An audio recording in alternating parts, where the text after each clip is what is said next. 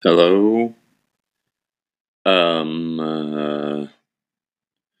For this upcoming audio segment, we have William M. and Sophia C. talking about a picture wherein one is lost in a foreign land.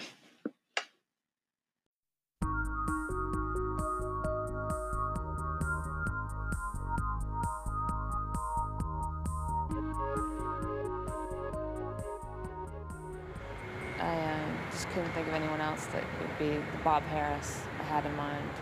So it was scary because I didn't want to make the movie if he wasn't going to do it. And I really wanted to make the movie. So, needless to say, I was happy when he showed up in Tokyo. The bilingual challenge of working in Tokyo was significant.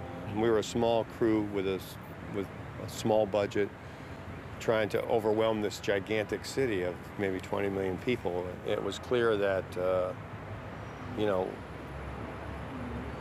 had to remain calm. It was almost like a war. It's like it has a sort of a military feeling, like, okay, if we panic, we're really in trouble, because it seemed like you couldn't make yourself understood.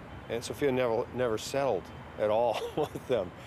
Just very politely smiled and said, "Yes, I see, I understand." No, what I really want to do now is, and then just keep going ahead like some sort of a small burrowing animal that's going to get through the clay eventually. And Nice. it is a pretty picture. But she just, I thought you were going to say like a samurai or something. Okay, like a samurai, like a small burrowing samurai with a short knife. The director of photography was? It's Lance Accord, my friend, and I just think he's so talented and just made the film look beautiful and how I imagined and hoped, and even better. When you see light and you see beauty in light, you know, uh-oh, okay, this guy's got some stuff. And the way he actually sort of made sure he got what he wanted, at the same time showed people how it was done. They were fascinated with watching him. I think they really liked watching him because he has so much enthusiasm. There was some sort of humor that usually accompanies a romance that I thought I could tackle and could make it, could help tell the story. And when this came, I thought, well, this is right where I can do this. I know this. I think I know this. I know a little bit about being a movie star and a little bit about the scenes, of being a fish out of water. I know what it's like to be a long ways from home, so I thought I could do this. The only question I had was how funny the boss wanted it to be. How funny this could be without affecting the film that Sophia wanted to make.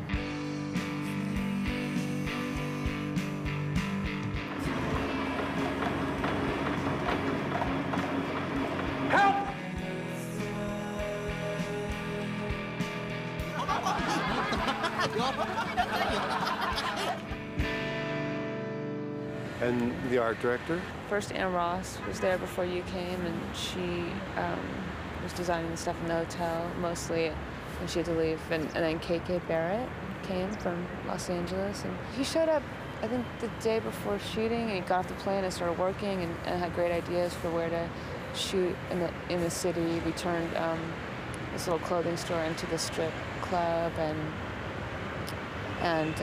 the nightclub with the fireworks on the. He had an idea to get weather balloons to project the fireworks on. And Bill did learn some Japanese that he shared with us and kept things lively. Do you remember your phrases still? My what? Do you still remember your phrases? I have a couple of, I had this book which I'd had in my library for maybe 10 or 12 years called Making Out in Japanese, and it's extremely helpful. And I would take it with me to dinner. I would take it with me to dinner wherever I'd go, and I saw you carrying that around. And and I would just, wherever I went, I had this thing, and it was full of all kinds of phrases that like a college kid on his first trip to the Orient would have, and it had some helpful things, but more specifically, it had some magnificent things for this type of individual, including, do you have a curfew? And things like that. And I would ask this of elder, waitresses in restaurants, do you have a curfew? In Japanese, and do you think I could meet your family? Would your family approve of me? Can we get into the back seat? You talking to me? Needless to say, he was a fun person to be in Tokyo with. Are you talking to me? Do you have protection? I mean, I'd ask that of sushi chefs. I'd say, do you have protection? And they would just fall apart. And it was kind of dangerous because they always have a knife in their hands anyway. I'm thinking, well, maybe they won't like that. Nancy Steiner was our costume designer. And it was funny when you showed up, I talked to Nancy and she had come up with the look for Bob Harris. And then Bill showed up and we had never talked about it. And he had brought some clothes and they were all exactly the same, like the same color really scheme, spooky. and they were. I'm stuck. Does it get easier? No. Yes. It gets easier. Oh, yeah? Look at you. Thanks. I think it's really a key scene in the film.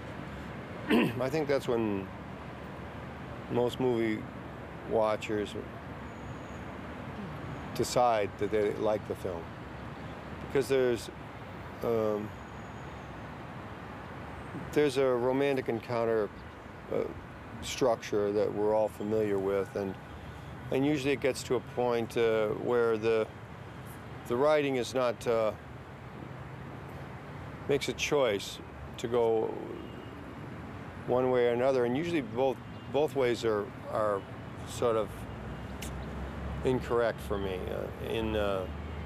They're almost not true in a way. In terms of writing a story that's worth repeating, maybe people either have an affair, and consummate affair, or they do something different and turn on each other or something. This was, and when you get to a point where you have the possibility to consummate affair, usually people will belittle their other life. They will say it's less important to them and less meaningful and less successful. So to justify to themselves and to the other person that what choice they're going to make is going to be okay.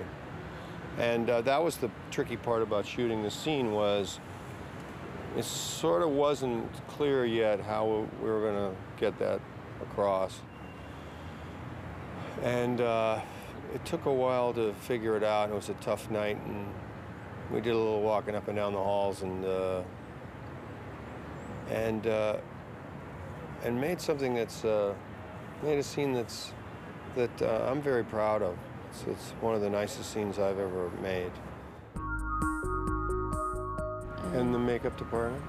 And Morag Ross was our hero. She did the hair and makeup for Bill, Scarlett, and Giovanni, all the actors, all the makeup and all the hair, one person, and she was running all over. And I thought she made you look very handsome, and she made Scarlett look beautiful.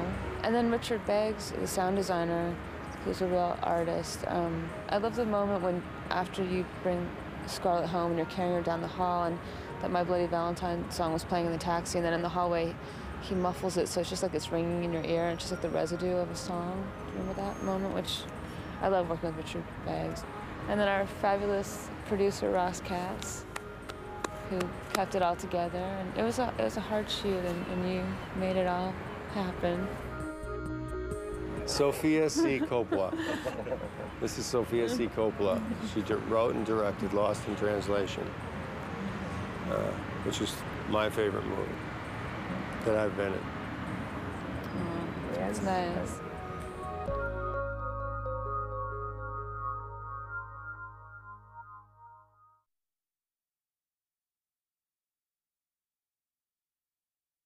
Bye.